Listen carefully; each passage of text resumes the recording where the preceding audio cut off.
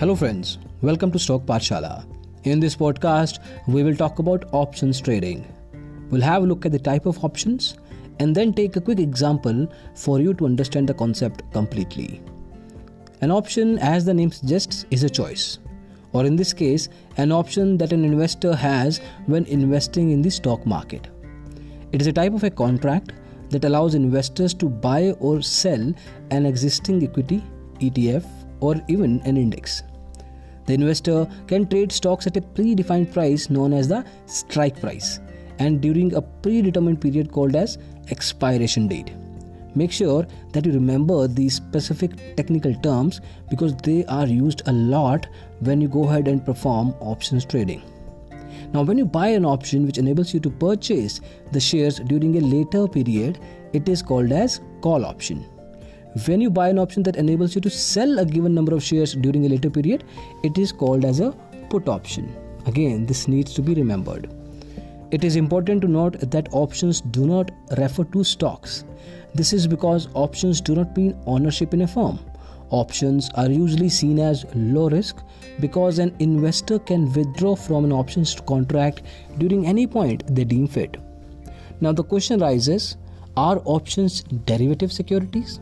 Well, when a trader is selling or buying options, he or she is entitled to exercise the option during any point before the expiry date. This is why options are part of derivative securities. Therefore, the price of options is typically derived from an underlying value of different assets, including securities or even the whole market. When you buy options, it simply means that you're betting on the stocks to either hedge a particular position, down or up. Now, the fee that is incurred when buying options is called premium. An investor will be able to determine the strike price by betting whether an asset will drop or rise in price. Now, let's talk about type of options.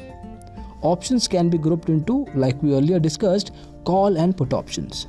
These options therefore give the trader a right and not an obligation, so there is no mandation to purchase or sell the securities in the market. What are call options? Now, this type of option enables an investor to buy a particular number of shares of a specific security, commodity for a fixed price and during a specified period.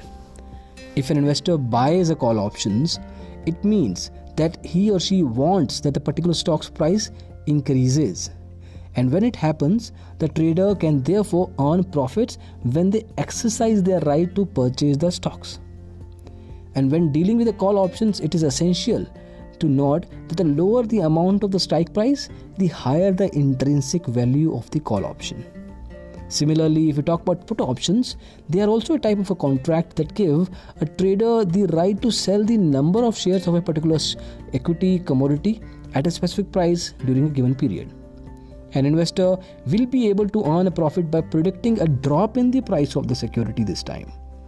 A high security price, or rather a high strike price, means that the intrinsic value placed on the put option will also be high. Let's take a quick example. When looking at India's National Stock Exchange, Yes Bank is trading, let's say, roughly at 76 rupees per share. This price might go up to, let's say, 80 rupees in the coming months. If an investor does not want his money to get tied as a result of purchasing 100 shares currently at 7600 rupees, he or she can buy options instead. An options contract will typically control 100 shares and will be cheaper somewhere around 3800 rupees. So, you can understand how the whole concept of options trading works because you're setting up a contract here. You're not actually buying it. And this is what we wanted to cover in this quick review of options trading. Hopefully, you were able to learn something new today. We'll see you in the next podcast. Thank you so much for listening to this one. Bye-bye.